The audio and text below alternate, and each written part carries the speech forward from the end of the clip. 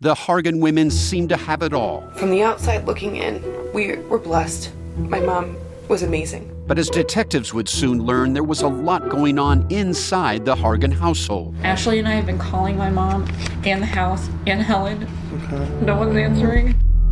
63-year-old Pamela Hargan gunned down in her own home. Her youngest daughter, Helen, lay dead upstairs. Patrol, when they arrived, assumed or thought that there might have been a murder-suicide. But for the detectives on the scene, there were things about the scene itself that were concerning to us on day one. Who would want to kill their mother and their little sister? There is no boogeyman here. It is exactly who we think it is. I'm Peter Van Sant from 48 Hours. This is Blood is Thicker, the Hargan family killings. Listen to Blood is Thicker, the Hargan family killings, wherever you get your podcasts. Imagine unlocking a version of yourself that's unstoppable, where mental barriers no longer hold you back. Listen to Mentally Stronger with me, Amy Morin, therapist and international best-selling author, here to guide you on a journey to reaching your greatest potential. Every Monday, I bring you into conversations with some of the most fascinating minds. Experts, authors, entrepreneurs, athletes, and musicians. They don't just share stories. They reveal the mental strategies that propelled them to the top. But here's the real magic. At the end of each episode, I break down their wisdom into practical therapist-approved advice. In my solo episodes, I dive deep into the techniques that build mental strength. It's like having your own personal therapy session as you discover how to turn these insights into steps you can take right now. This podcast isn't just for those facing mental health challenges. It's for anyone who wants to push their limits, achieve peak performance, and truly thrive. Are you ready to unlock your full potential? Then it's time to become mentally stronger. Subscribe to Mentally Stronger with therapist Amy Morin, available wherever you love to listen to podcasts.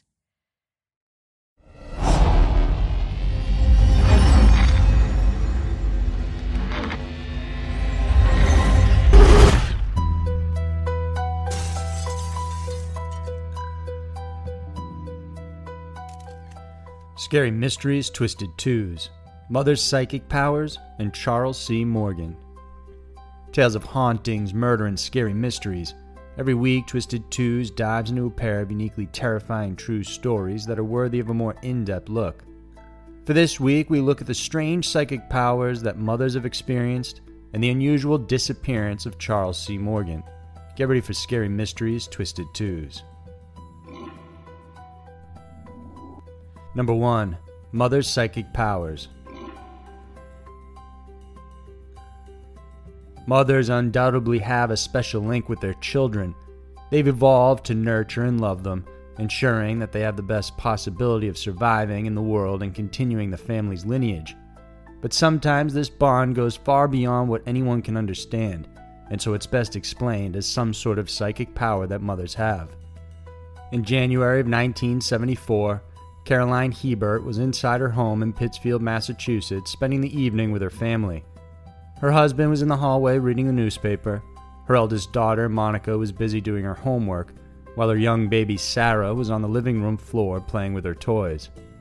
While doing the dishes, she was thinking about her young daughter, when out of nowhere she was overcome with a strange emotion. She said she felt a very focused feeling, and in her mind's eye she saw her baby daughter choking on something. She didn't know what it was, but it was such a strong feeling that she rushed out of the kitchen and headed towards her daughter. It was then that she found young Sarah choking on a balloon. Luckily, she was able to get it out of her mouth in time and make sure that she was okay.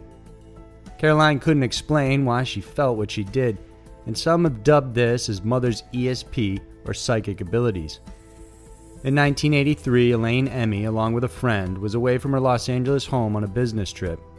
As they sat down in a restaurant to eat after driving for several hours, she suddenly felt overwhelming dread about her 4-year-old son, Matt. Elaine said it was a very definite feeling and that it was something she couldn't shrug off, so she called her husband, but he wasn't answering. She then rang her friend's husband and asked him if anything was wrong since they lived right across the street, but he said nothing seemed amiss. Still, Elaine couldn't help but feel the dread. So much so that she insisted they head back, so they drove 3 hours home instead of continuing the business trip. It wasn't until she had got there when she heard the news. Her son Matt was rushed to the hospital and was being prepped for surgery to reattach his tendons. Apparently, he had fallen and crashed straight through a plate glass door. When she asked when it happened, she realized it was the exact same moment when she felt the huge dread rush over her.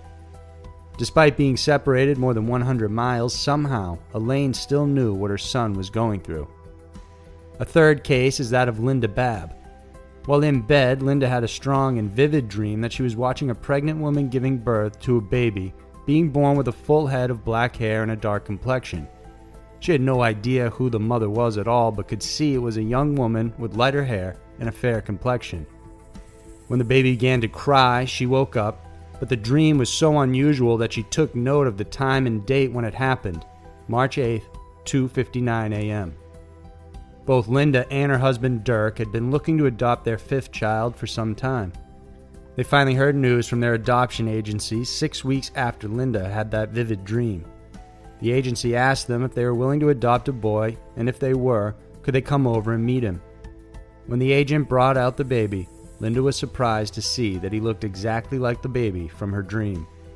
He had dark hair and gorgeous golden brown skin. Even more surprising was when the agent told her that the baby was born on March 8th at 2:59 a.m., the same time and date when she had had the vivid dream. These are just 3 unusual examples of mothers seemingly having a psychic or telepathic link to their child. From Caroline Hebert's unusual vision to that of Linda Babb's, these occurrences happen all the time, yet still no one can explain exactly how they are possible. Number 2. Charles C. Morgan. In 1977, Charles Morgan was the president of his escrow company in Tucson, Arizona. All seemed well, but one day after dropping off his daughters at school, Charles suddenly vanished. 3 days later, he stumbled up to the front steps of his home at 2 a.m. His wife opened the door to find him disheveled and looking confused. Charles had a plastic handcuff on one of his ankles, a set around his hands, and he was missing a shoe. He motioned to his throat, signaling that he couldn't speak, and wrote down on a piece of paper that his throat had been painted with a hallucinogenic drug that could destroy his nervous system. His wife was so worried she wanted to call the police or get him to a doctor, but he refused, writing down that it could be the signing of a death warrant for him and his family. Before he got his voice back, he hinted to his wife that he was secretly leading another life, that of a possible Treasury agent. He wrote down that they had taken his Treasury identification and that he had been working for them for 2 to 3 years. After this kidnapping, Charles became extremely vigilant and even paranoid. He began wearing a bulletproof vest at all times and insisted that he be the only one driving and picking up their daughters from school. He also informed school officials to never allow anyone else to take the children. However, after 2 months of living this way, Charles vanished once again. 2 weeks after this, his wife received a mysterious phone call from a woman. She didn't say anything else except that Charles is all right and said Ecclesiastes 12:1-8, pointing to a verse from the Bible. 2 days after receiving the phone call, Charles was discovered dead inside his car. He was still wearing his bulletproof vest, and during the investigation, it was noted that he had died from a single gunshot wound to the back of the head. The shot was fired from short range and using Charles's own .357 Magnum. They had also found a piece of paper with specific directions leading to the murder site, and oddly, these were written in his handwriting. They also found a pair of sunglasses that didn't belong to him as well. Even more telling was that Charles had secretly clipped a $2 bill inside his underwear. Written on it were 7 Spanish names starting with the letters A through G. Then, right above the names was a notation, Ecclesiastes 12, and the verses 1-8, marked with arrows drawn to the paper bill's serial number. On the back, the figures signing the Bill of Independence were numbered, and there was a roughly drawn map indicating the towns of Robles Junction and Salacity, areas that have been known to have drug smuggling rings. Despite the mysterious circumstance and the placement of the gunshot wound, his death was ruled a suicide. 2 days after the body was found, a woman called the sheriff's office saying she had met Charles at a motel before he died. She also claimed to be the one who called his wife and told her about the Bible verse. She added that Charles showed her a suitcase filled with thousands of dollars in cash and that he was trying to buy out the hitman that the mob had hired to kill him. There are several theories as to how it could have happened, along with who or why he was killed. Police believe he was likely involved with organized crime or gotten entangled with the wrong people. Once the mob put a hit on him, the hitman possibly told him about it and he offered to buy out the hit. But when he went to meet the guy, he was still killed and his money simply taken away. Others believe Charles may have secretly been working for the Treasury Office and somehow his cover was blown and as a result he was killed.